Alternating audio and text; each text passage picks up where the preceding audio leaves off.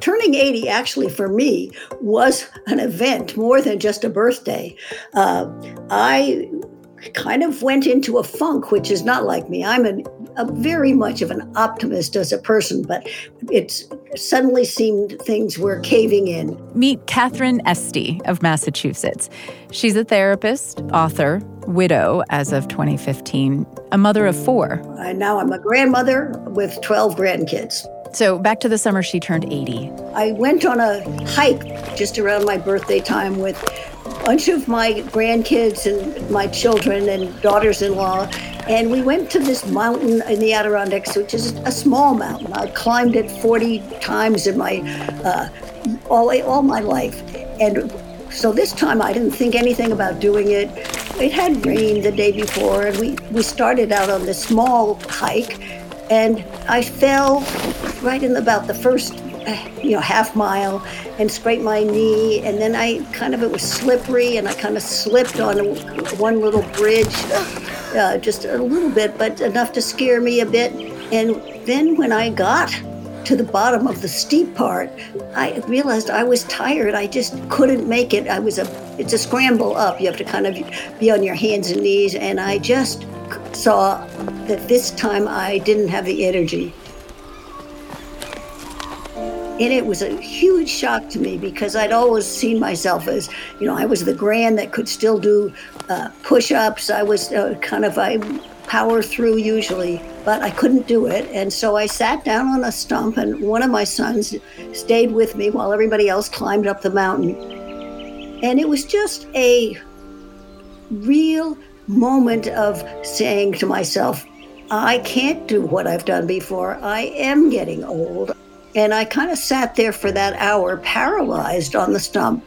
But by the time the kids and the grandkids and my kids came down, I was had put myself together again.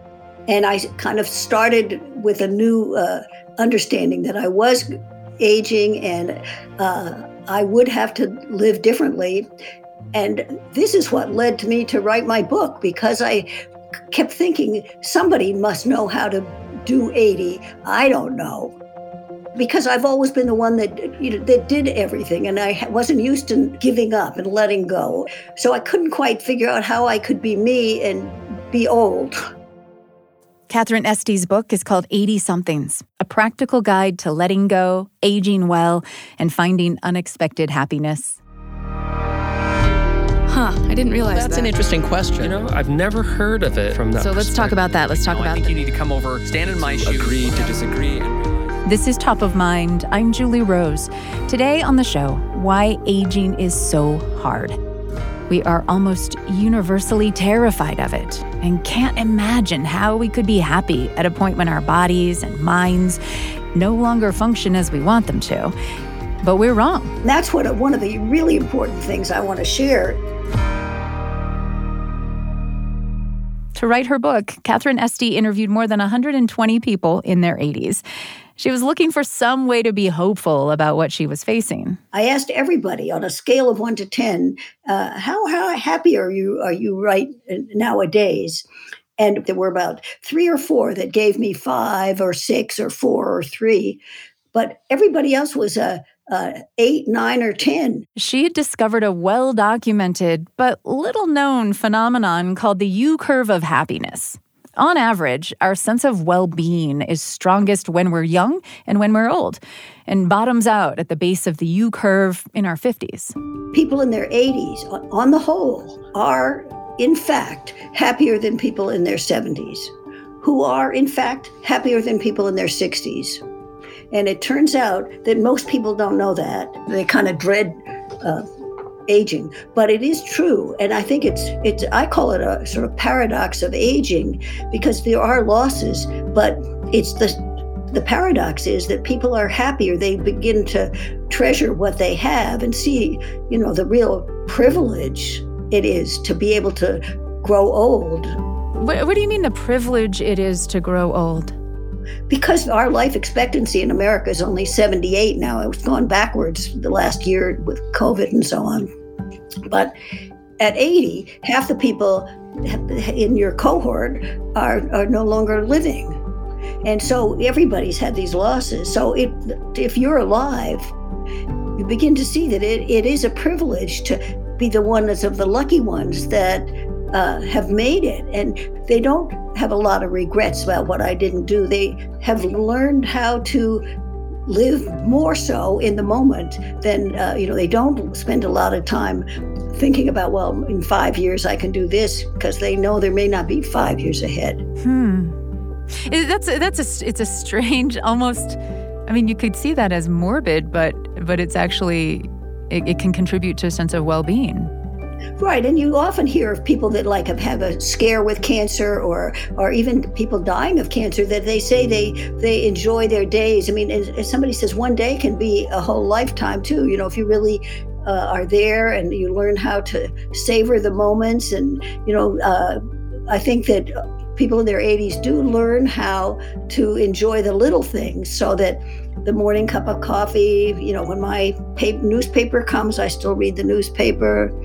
I am an early bird. I get up and see the sunrise. That these things that are everyday experiences become, you have an increased ability to enjoy them. Aging is not all bliss, of course, but Esty is convinced that dreading aging only makes the experience of it worse. There's very few people that get through their 80s without having to make some major transitions. I mean, often many of them, like me, lose their spouse. Many of them downsize and have to move to a different setting. Many of them have some kind of new health issue or problem.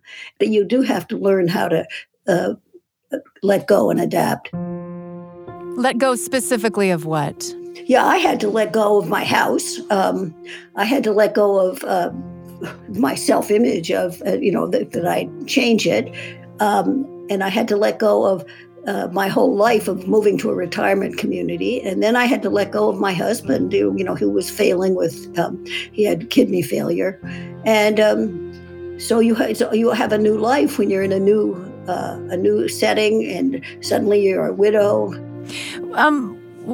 You moved to the retirement community, the retirement home where you live, when you were in your 70s. Your late husband was a bit older. How did you feel about that move when it happened initially? Oh, that was depressing. It was I really found it very hard. It took me a couple of years, actually. And how do you feel about it today? Today, I feel extremely lucky. It's a wonderful world. I am enjoying it immensely. I have a dance class, which I love, with this a person that was a ballet person, and I do a Tai Chi class. So I'm doing a lot of exercise, and it's fun, and I get to see people, and I'm also in a lot of, I'm head of the diversity group here, which we kind of having a festival of freedom on Juneteenth. So you get a lot of engagement. I do, and I get a lot of pleasure. We have dinner with Peter, my new love, and I have dinner usually every night with somebody else. So it's really very pleasant. So I think one of the key important guidelines for aging well is to really take control of what parts of your life you have control over, and then accept the ones that you don't.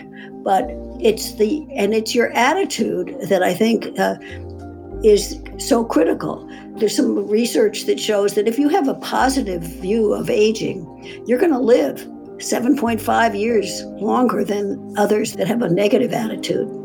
So attitude is central.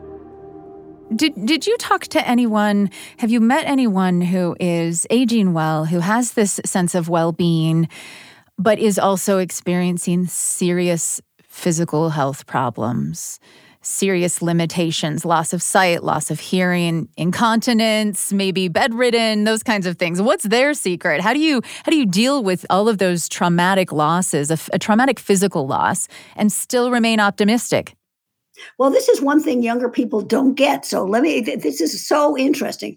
They think when they see somebody that, has maybe is losing their sight, and maybe they are also even getting deaf. You hear people say, I would shoot myself if I ever was that way.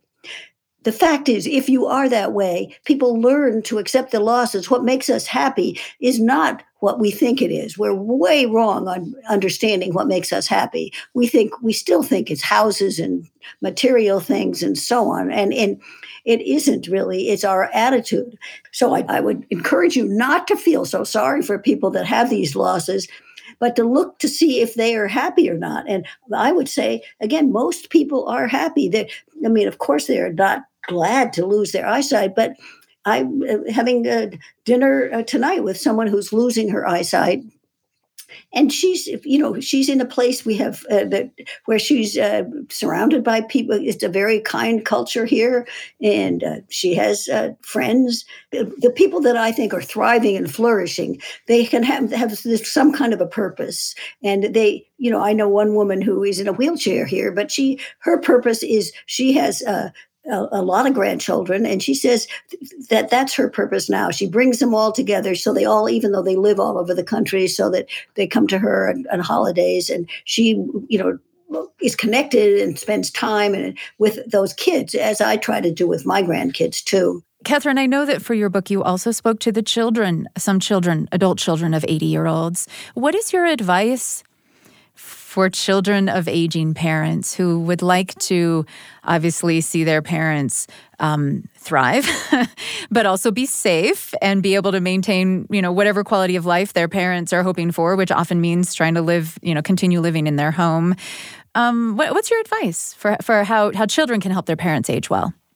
Well, I think, this is one of the reasons I wrote my book, which was just for the adult children, and kind of teaching them. In the book, I put at the end of every chapter kind of questions to ask and helping them to see what's really going on with their 80-something parent, and how 80-somethings can be cagey, and some of them don't even know how to turn on their TV, but they would never complain because they don't want to bother their children. So I do think that children have a huge role, and it's really learning how to talk across the generational divide.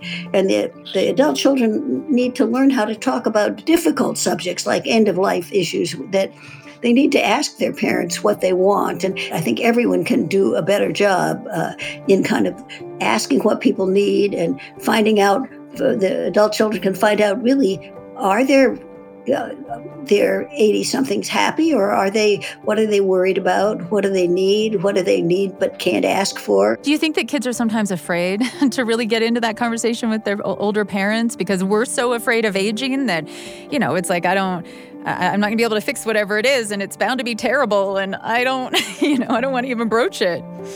Absolutely. Most people feel totally ill-equipped, and they don't know how to do it. And I think also one of the common problems, which is not a life or death one, but it can be a life or death, is driving. When, people, they're 80-somethings or 86 and have these small accidents, the kids really are worried for the safety of it, and yet they don't know how to talk about it. And they either come in and say, you got to give up the car, or they avoid it. But together, they really there are better ways where you kind of talk together about those serious issues and learn how to address them and help the 80-something come to those conclusions, or to kind of really talk about it in an open way rather than avoiding it.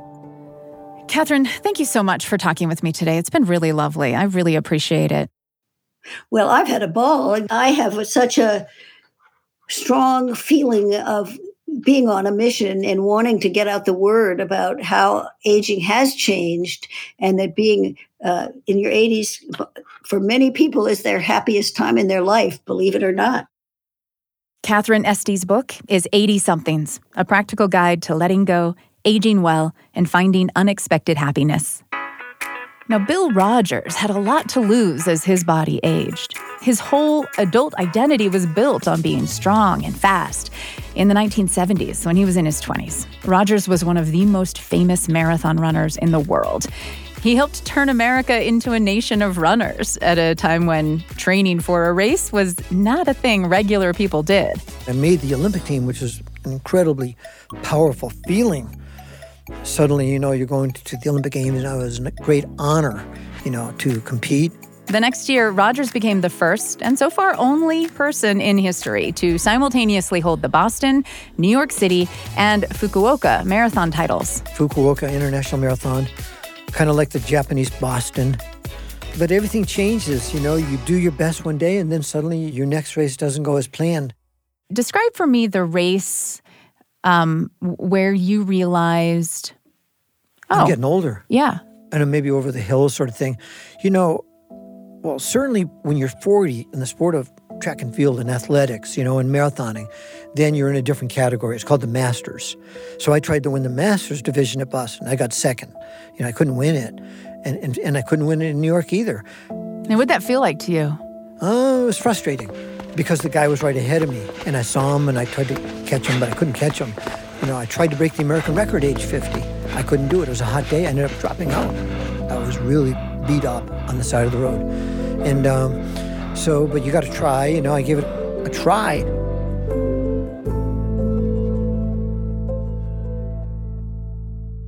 Here, Rogers had spent his entire running career at the top of the leaderboard. As aging ate away at that identity, did he even want to keep running? In the end, it's a benefit to always be active. Always. Why quit? Sometimes I hate running. There's a never-ending love-hate thing, with a sport like that. But dopamine, chemical, goes to our brains. We're meant to move. But like we went out for a run today, and I went out with some friends. We did 4 miles, and then you feel great. And so it's like this it's the fountain of youth. Rogers kept running after he turned 50, but he stopped doing marathons. They were just too much wear on his body. And the purpose of running changed for him. He was in it for the enjoyment and the health benefits. So it took a special reason to bring him out of retirement at the age of 60 for one last marathon.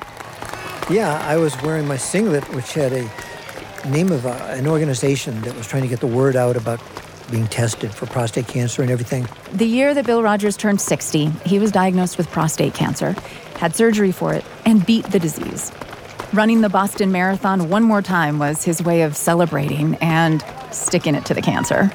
I remember, of course, one of the key parts of the Boston Marathon is Wellesley College, right on the course. And the Wellesley College students all come out and they're going wild. You actually hear a loud roar about a mile away.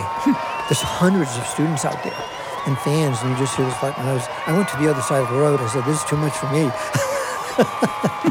But it's fantastic. And my friend Zeus, he's a character, and he was saying, get out of the way, make way. Bill Rogers is coming. I was saying, Zeus, be quiet, be quiet. I wanted to come around the bend. The line is, right on Hereford, left on Boylston. That's the finish line, half-mile finish. And coming down there, my legs were going on me a bit 6 miles earlier, but I knew I could finish. I'm not really that beat up, not dehydrated. But it was a great feeling to conquer the Boston Marathon. It's a great feeling. Rogers is 74 now, still running. He does a lot of shorter races, 5Ks, 10Ks, mostly just as an ambassador for the sport. He has let go of the need to win. And there will probably be more things he'll need to let go of as the years progress. Because his mom lived to be 97. Do you think you want to live to be 97, at least, like your mom? I think it would be fun to try. I don't know. I think everything is, if you're kind of lucky and you can stay active, then you will be lucky. You made your own luck, a lot of it, I have no idea, but I'm 74. It's not that far away. You don't look with any sense of dread at the coming years? No, I don't have any dread at all. No, why? So Bill Rogers and Catherine Esty both attest to the power of having a positive attitude about aging. But are they also just lucky outliers to still be so mentally sharp and mobile, able to do the things they enjoy? What's the reality of aging for most people in America? This is Top of Mind. I'm Julie Rose.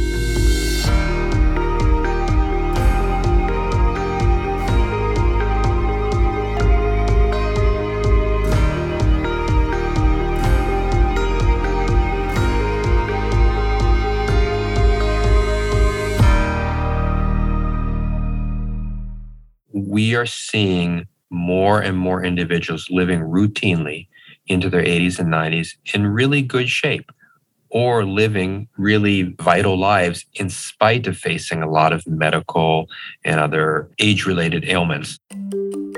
My name is Mark Agronin. I'm a geriatric psychiatrist in Miami. Agronin has spent 23 years at one of the largest geriatric psychiatry practices in the country, Miami Jewish Health Systems. He has more than 3,000 patients at the sprawling facility. It's essentially a long-term care campus in the heart of Miami. So the average age of my patients is in the 90s. Agronin wrote a memoir several years ago called How We Age, a doctor's journey into the heart of growing old. Basically, my philosophy in both my clinical practice and in just about everything I do is that we have to look at the strengths that age brings us and factor those into the equation. Over the last 2 decades, Agronin has noticed his patients are getting older. They're living longer. But they're also generally in better shape. Or they're living with chronic illnesses that in the past they would be a lot more debilitated, but they're just not as debilitated now because of so many advances in medicine today. And so individuals who maybe had a cancer diagnosis years ago, but they're being managed and they're doing well. Now, some amount of decline in physical and cognitive abilities is simply inevitable in your 90s, says Dr. Agronin. But the issue is, does it really make a difference given their lifestyle and what they're doing? And it often doesn't. And that's another big difference, that what individuals choose to do later in life adapt and accommodate to all the age-related changes that they face. And so they can still thrive and enjoy life and do so much. Agronin says that is especially true of his patients living in retirement communities. They don't have to worry about driving and getting out and doing as much because so much is at the site for them. And so that makes a difference. They're surrounded by individuals that don't have the same expectations and demands on them that they might have had when they were younger, that are not so concerned about how sharp or quick your memory is. Social status is not as important. That this accounts for why we know and we see that, contrary to the belief that people get more depressed as they get older, that actually there tends to be more contentment and happiness and life satisfaction as we get older. And lots of large surveys are clear on that the happiest individuals tend to be in their 80s and above. And those happiness survey results are true even with the high prevalence of dementia as people live longer. Unfortunately, by the age of 85, almost 50% of the population may have some degree of Alzheimer's disease, meaning this progressive loss of cognitive skills. In some ways, it's one of the epidemics of our day. But here again, a person's attitude toward the challenges that come with aging makes a difference. Some of the data that's really amazing is that individuals who have a more positive attitude towards late life actually live longer and have lower rates of Alzheimer's disease. That's really startling. And, I would add to the picture, there's been an enormous amount of research into having a sense of purpose. There's something called the MIDAS study, or the Middle Age in the United States study, which has found that you can measure a person's sense of purpose, and the higher the sense of purpose, the lower mortality you see, less cardiovascular events, less stroke. So there really does appear to be a very strong correlation between how you see yourself and being able to do things and having a more positive approach. Describe what a positive attitude toward aging would look like, in a 50 or 60-year-old. How positive do you have to be? How upbeat do you really have to be about all of this?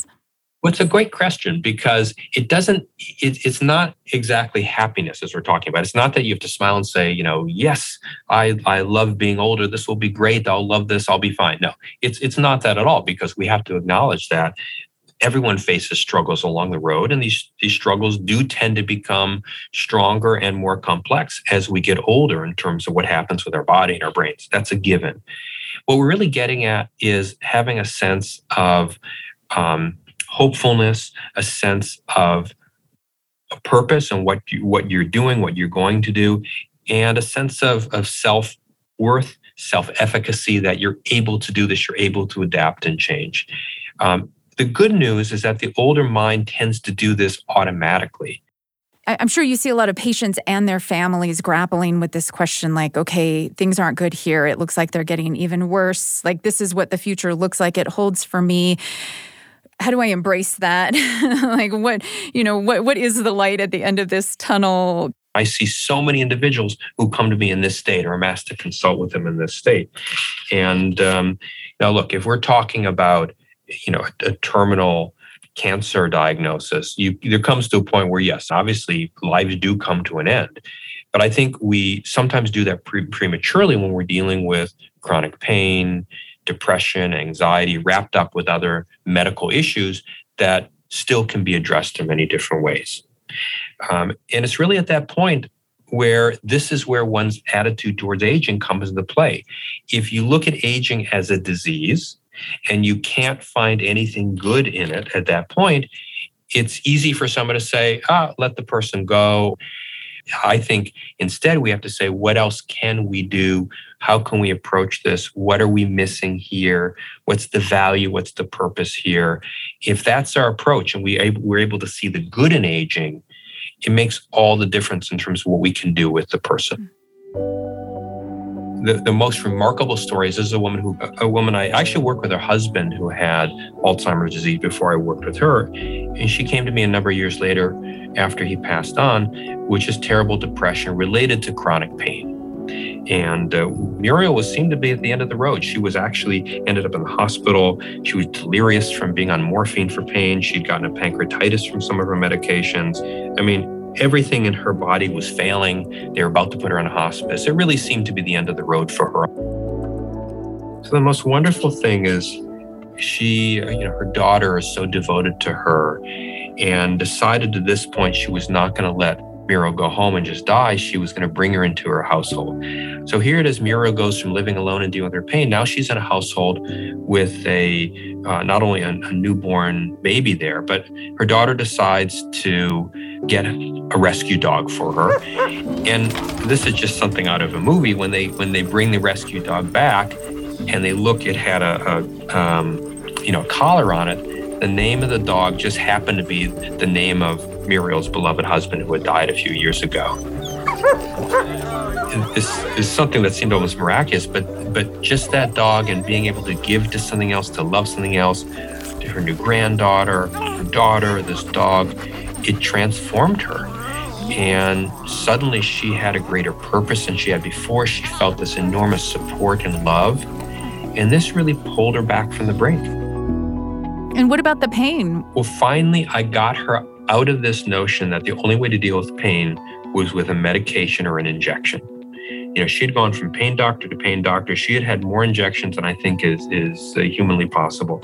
We brought her into our pain program where the focus is on moving and walking and talking and not on pills and not on injections all over your body. And that combined with being in this household and herself becoming a caregiver to her granddaughter and this dog in the house, that made all the difference and really turned the tide with her to the point where, I didn't see her as often. In fact, I used to call her myself and say, "How are you doing, Muriel? What's going on?"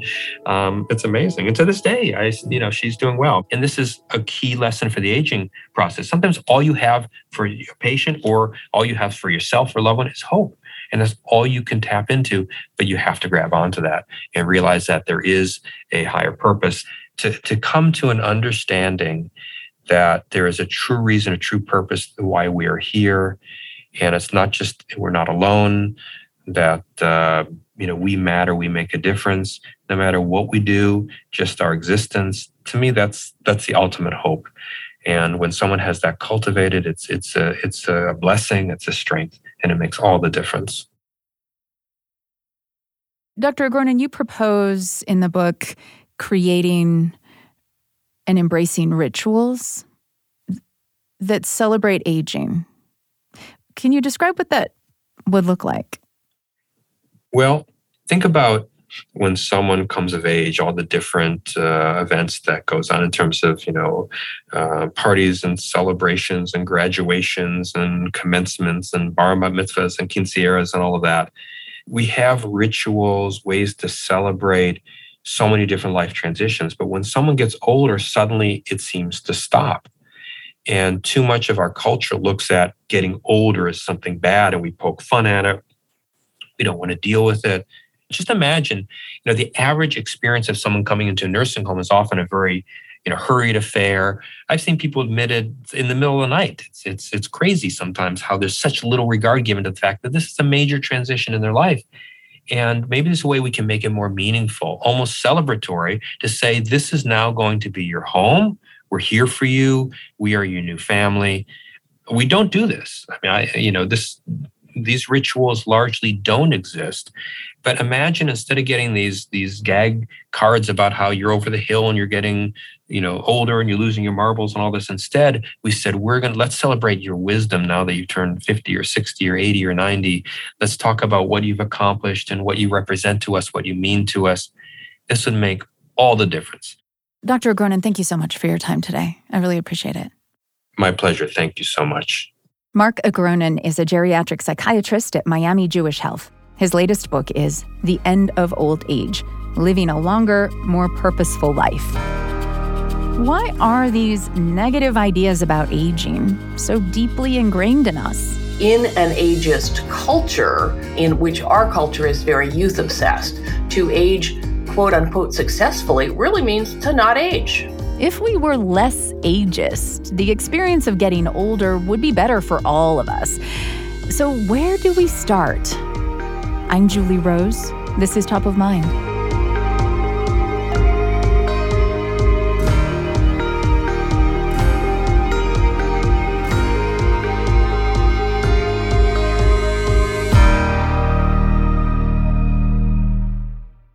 To be told you look younger than your actual years, great for your age, is a bit of a backhanded compliment.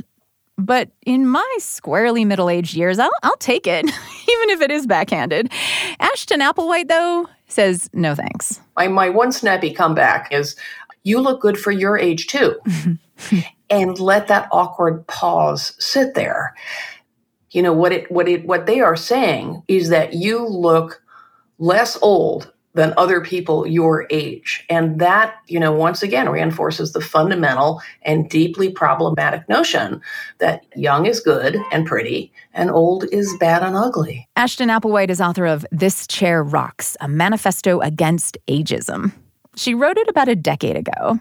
And before that, she admits she was part of the problem. It was a time in which I was ageist, completely. Here's an example that stands out. There was this guy at her office. His name was Ray, and he looked kind of like Santa Claus, and he had, the fringe of white hair, and he had, a pot belly, and he just looked like, sort of Santa Clausian. And I remember learning that he and I were exactly the same age and thinking, what if people find out? They'll think I'm old too. And that is certainly an egregious and icky example of everything I'd like to be different in the world. Starting with the very basic assumption that there's something bad about being old, but also way more problematic, this wanting to distance myself from someone and feeling, not wanting to be tainted is an awful word, but I think it's appropriate since I'm applying it to myself by association with him. You say that was an icky example, but would you say that's probably not that uncommon for people as they age to kind of look around? And I'll admit that occasionally I'll see someone on television, an actress, and I'll think, wow, she looks kind of old. And I'll look her up and I'm like, she's younger than me. What does that mean about how people see me? Well, welcome to being human. And thank you for telling a personal story on yourself as well. Of course, it's common. It is ubiquitous. I'm about to turn 70. This is what 69.9 looks like on me. It looks different on someone else. And the whole idea, that there is one way to look as we age is, of course, impossible and inaccurate. But in an ageist culture, to age, quote unquote, successfully really means to not age, right? Is this a particularly American thing? I think it's especially acute in America or driven by forces that are particularly strong in America. You hit the nail on one of them, which is Hollywood. And another factor, capitalism is everywhere, but I would say America is a hyper-capitalist society. No one makes money off satisfaction. And if we can become persuaded that some aspect of how we look is a huge problem, then we can be persuaded to spend, vast amount of effort and hopefully money, to fix this thing. And, if we could agree that wrinkles are a gorgeous map of time on your face, the way we look at an old piece of pottery or piece of furniture and we think that the cracks in the glaze or whatever are what make it beautiful. These are choices we make. No one says we have to think a certain way. These are socially constructed ideas, which means we make them up and we can unmake them, and they serve a social and economic purpose. And the purpose of them from a capitalist point of view is to convince us that these are problems that we should spend money trying to fix. Applewhite says our cultural obsession with youth has also been driven by urbanization and industrialization. As jobs moved into the big cities and younger people moved to the cities to follow those jobs over the last century, we as a society became increasingly segregated by age. Nursing homes sprang up to care for people without family nearby. Meanwhile, we've all leaned into this age segregation, gravitating toward retirement communities for the 50 and older set, condos for young professionals. Whole neighborhoods have been built just for young families. The cumulative effect, says Applewhite, is that we can't relate to people of different generations. And those broad labels we use, boomer, Gen X, millennial, do not help. One problem with them is that they foster stereotyping, of course. And how could anything possibly be true of millions of people born around the same time? Class in particular, and race, and gender, and ethnicity all play a far bigger role in shaping what we're interested in. But the minute you have these, boomers are greedy, millennials are lazy, all this stuff about how disloyal they were because they changed jobs a lot. When people my age were in their 20s, we changed jobs a lot too, because that's what you do when you're trying to find your way in the work world. It's a function of the age you are, not when you were born. And when we label people, it becomes easier to stereotype them and to exaggerate what they have in common and to pit them against each other. So I would really like all generational labels to disappear. And it's not just those labels, she says. Think about how you use the words old and young. I hear people say, I don't feel old. And what they really mean is I don't feel invisible. I don't feel ugly. I don't feel sexless or incompetent. And I don't know about you, but I felt all those things more acutely when I was a teenager than I have ever felt since. It's almost always, when you stop to think about it, not about age. So try to use the word that describes how you were actually feeling or what you actually encountered instead of defaulting, as we all do, no judgment, to blaming age. You're too old for that. I'm too young for that. What do you actually mean? You might be too smart for that. You might be too lazy for that. But it's never about age, because someone else the same age might go do it 100 times or might not consider ever doing that. It's a function of who they are, not how old they happen to be. How has this pervasive belief that aging is scary, that younger is better than older, how has that affected the experience of aging in America? It's totally corrupted it and tainted it. Every time we forget something when we're older and we blame it on age rather than, on being tired, or whatever's going on in our lives. If we simply default to age, we create these self-reinforcing stereotypes that have all sorts of bad ramifications. We don't talk to the doctor. We don't say, speak up, please, if we can't hear, that reinforce behaviors that do make our lives smaller and do make us less likely to seek medical care, to be assertive about what we want. It's a whole chain of behaviors that relate to the assumption that everything's falling apart because you're older. Ashton Applewhite is an activist and author of This Chair Rocks, a manifesto against ageism. You know, old age is a pretty unusual thing in the animal world. Among mammals, only humans and a few species of whales have grandparents in their midst. Usually, animals reach reproductive age early in life and die pretty soon after that. But humans live long past peak fertility. Something called the grandmother hypothesis suggests that older females in particular were critical to the survival of early humans by helping care for the young so mothers could have more children.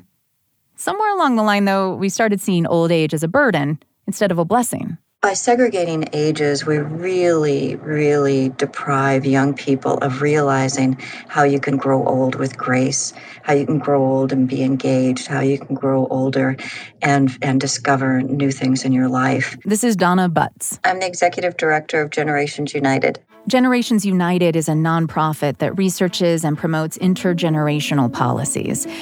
And it was a simple program pairing older adults with teenagers that really lit a fire for this issue in Butts. I did my first intergenerational program over 40 years ago when I was the teen director at the Salem, Oregon YWCA.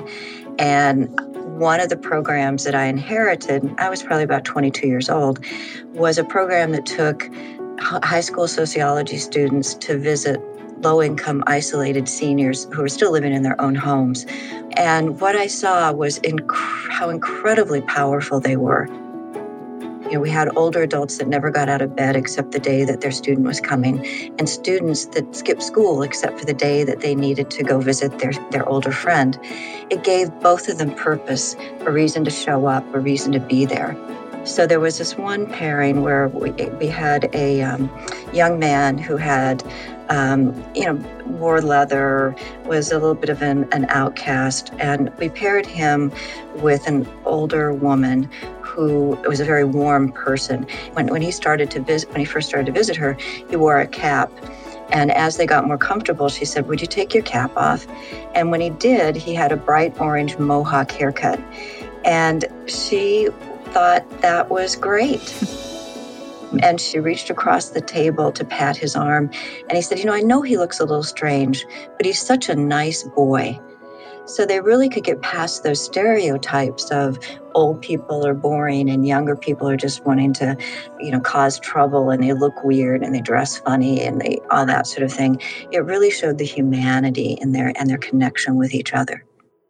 What else have you seen communities do to encourage breaking down those segregated barriers between ages?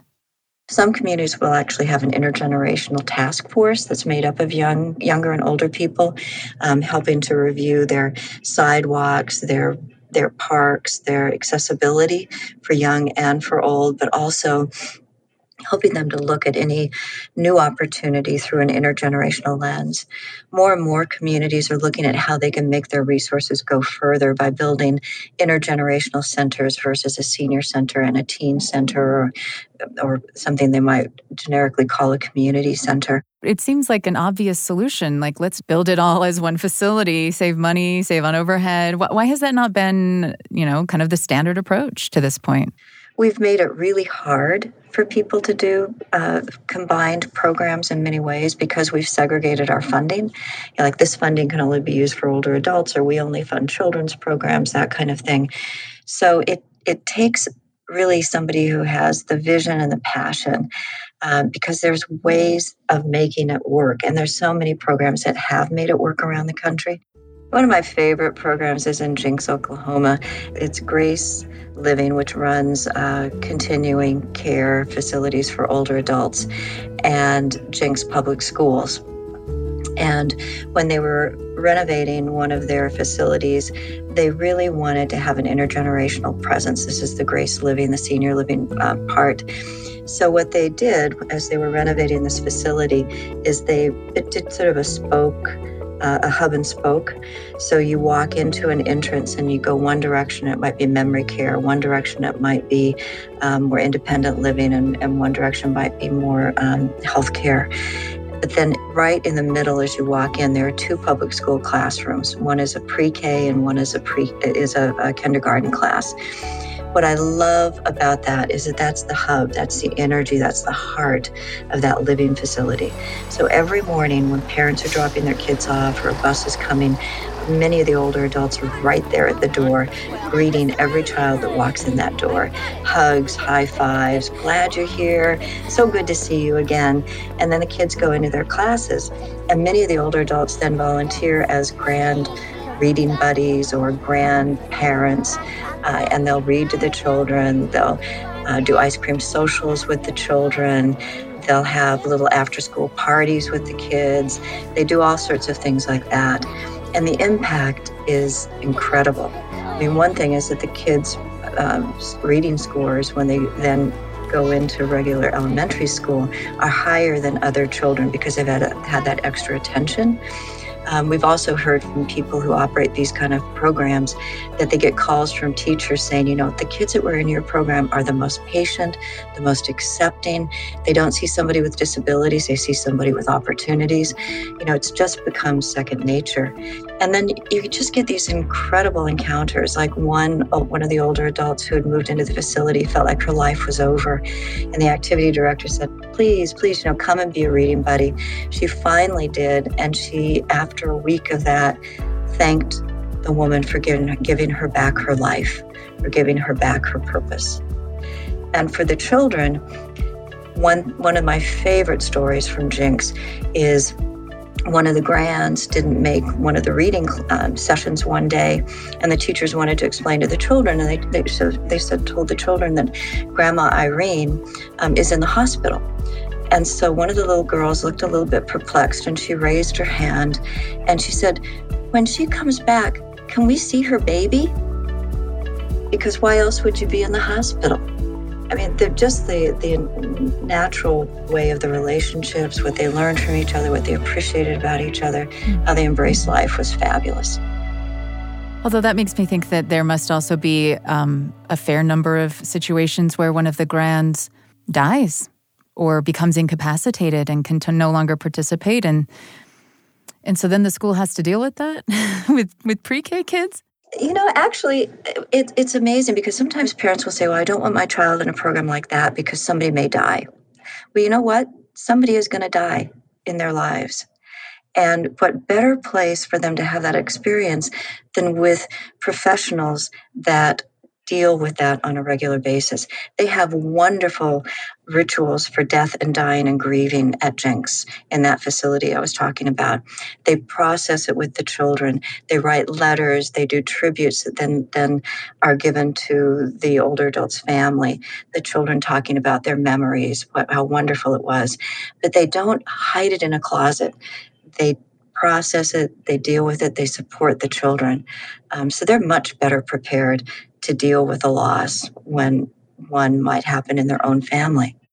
Donna Butts' organization, Generations United, also advocates for intergenerational housing arrangements.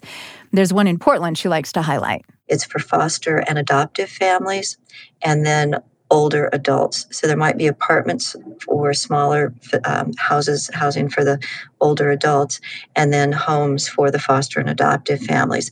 And they're all integrated into this community. The older adults get reduced rent, and they're only told to care for the kids, care for the families. So they become that extra layer of support for the family. If somebody needs to be picked up after school, if somebody needs help with their lessons, if somebody needs dinner started before they can get home from work, they're the ones that are there to support each other. And if the older adults need support as they age, the families are there to support them. So that intergenerational community is just, it's beautiful. Now, in that case, the older adults and the families have separate living spaces. But Butts says intergenerational home sharing is also gaining in popularity. Generally, it's the older adult has their own home, and they want to be able to stay in that home. They may have limited resources and they need a little bit of extra rent, or they may need a little bit of help to enable them to continue to live there. So they will develop an agreement with a young person. Usually it's a student, a college student, and they'll have an agreement that they will have dinner together once a week, or they will walk the dog twice a week or whatever the agreement is in exchange usually for a lower rent. But that lower rent may be just enough for that older adult to be able to have the maintenance done on their home so they can stay there.